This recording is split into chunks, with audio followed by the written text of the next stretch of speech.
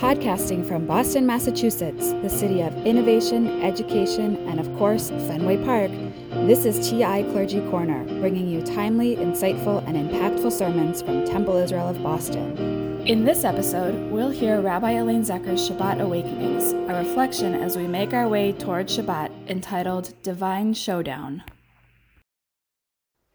What makes a person think he is God? For Pharaoh, it came with the job description. Power without consequence. Therefore, it was possible to disregard the humanity of people, rule over them and make their lives more difficult, make proclamations out of paranoia and insecurity, expect subservience from attendants, courtiers, and ministers, and act with impunity and without moral rectitude.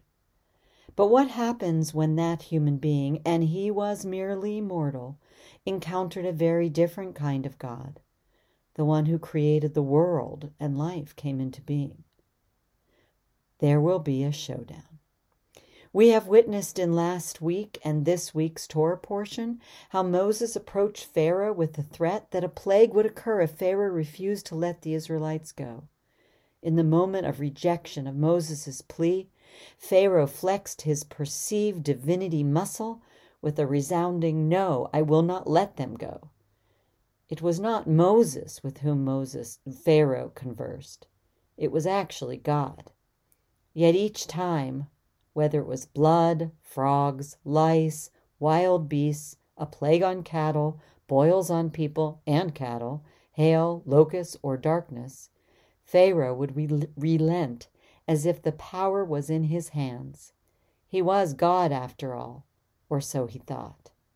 But then came the 10th and final plague, from which power without consequence could not save him. From Exodus chapter 12, starting at verse 29.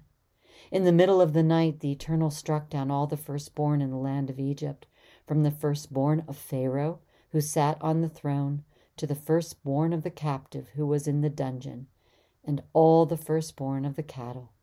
And Pharaoh rose in the night with all his courtiers and all the Egyptians, because there was a loud cry in Egypt, for there was no house where there was not someone dead. He summoned Moses and Aaron in the night and said, "Up, depart from among my people. You and the Israelites with you, go worship the Eternal as you said. Take also your flocks and your herds as you said, and be gone. And may you bring a blessing upon me also." Well, Pharaoh discovered just how mortal he was. He even begged for blessing. History has shown there are many mortals who proclaim themselves God. They maneuver and manipulate. They bend others to their will. They think they can alter history to serve their grand ego and self-glorification. Sometimes it succeeds.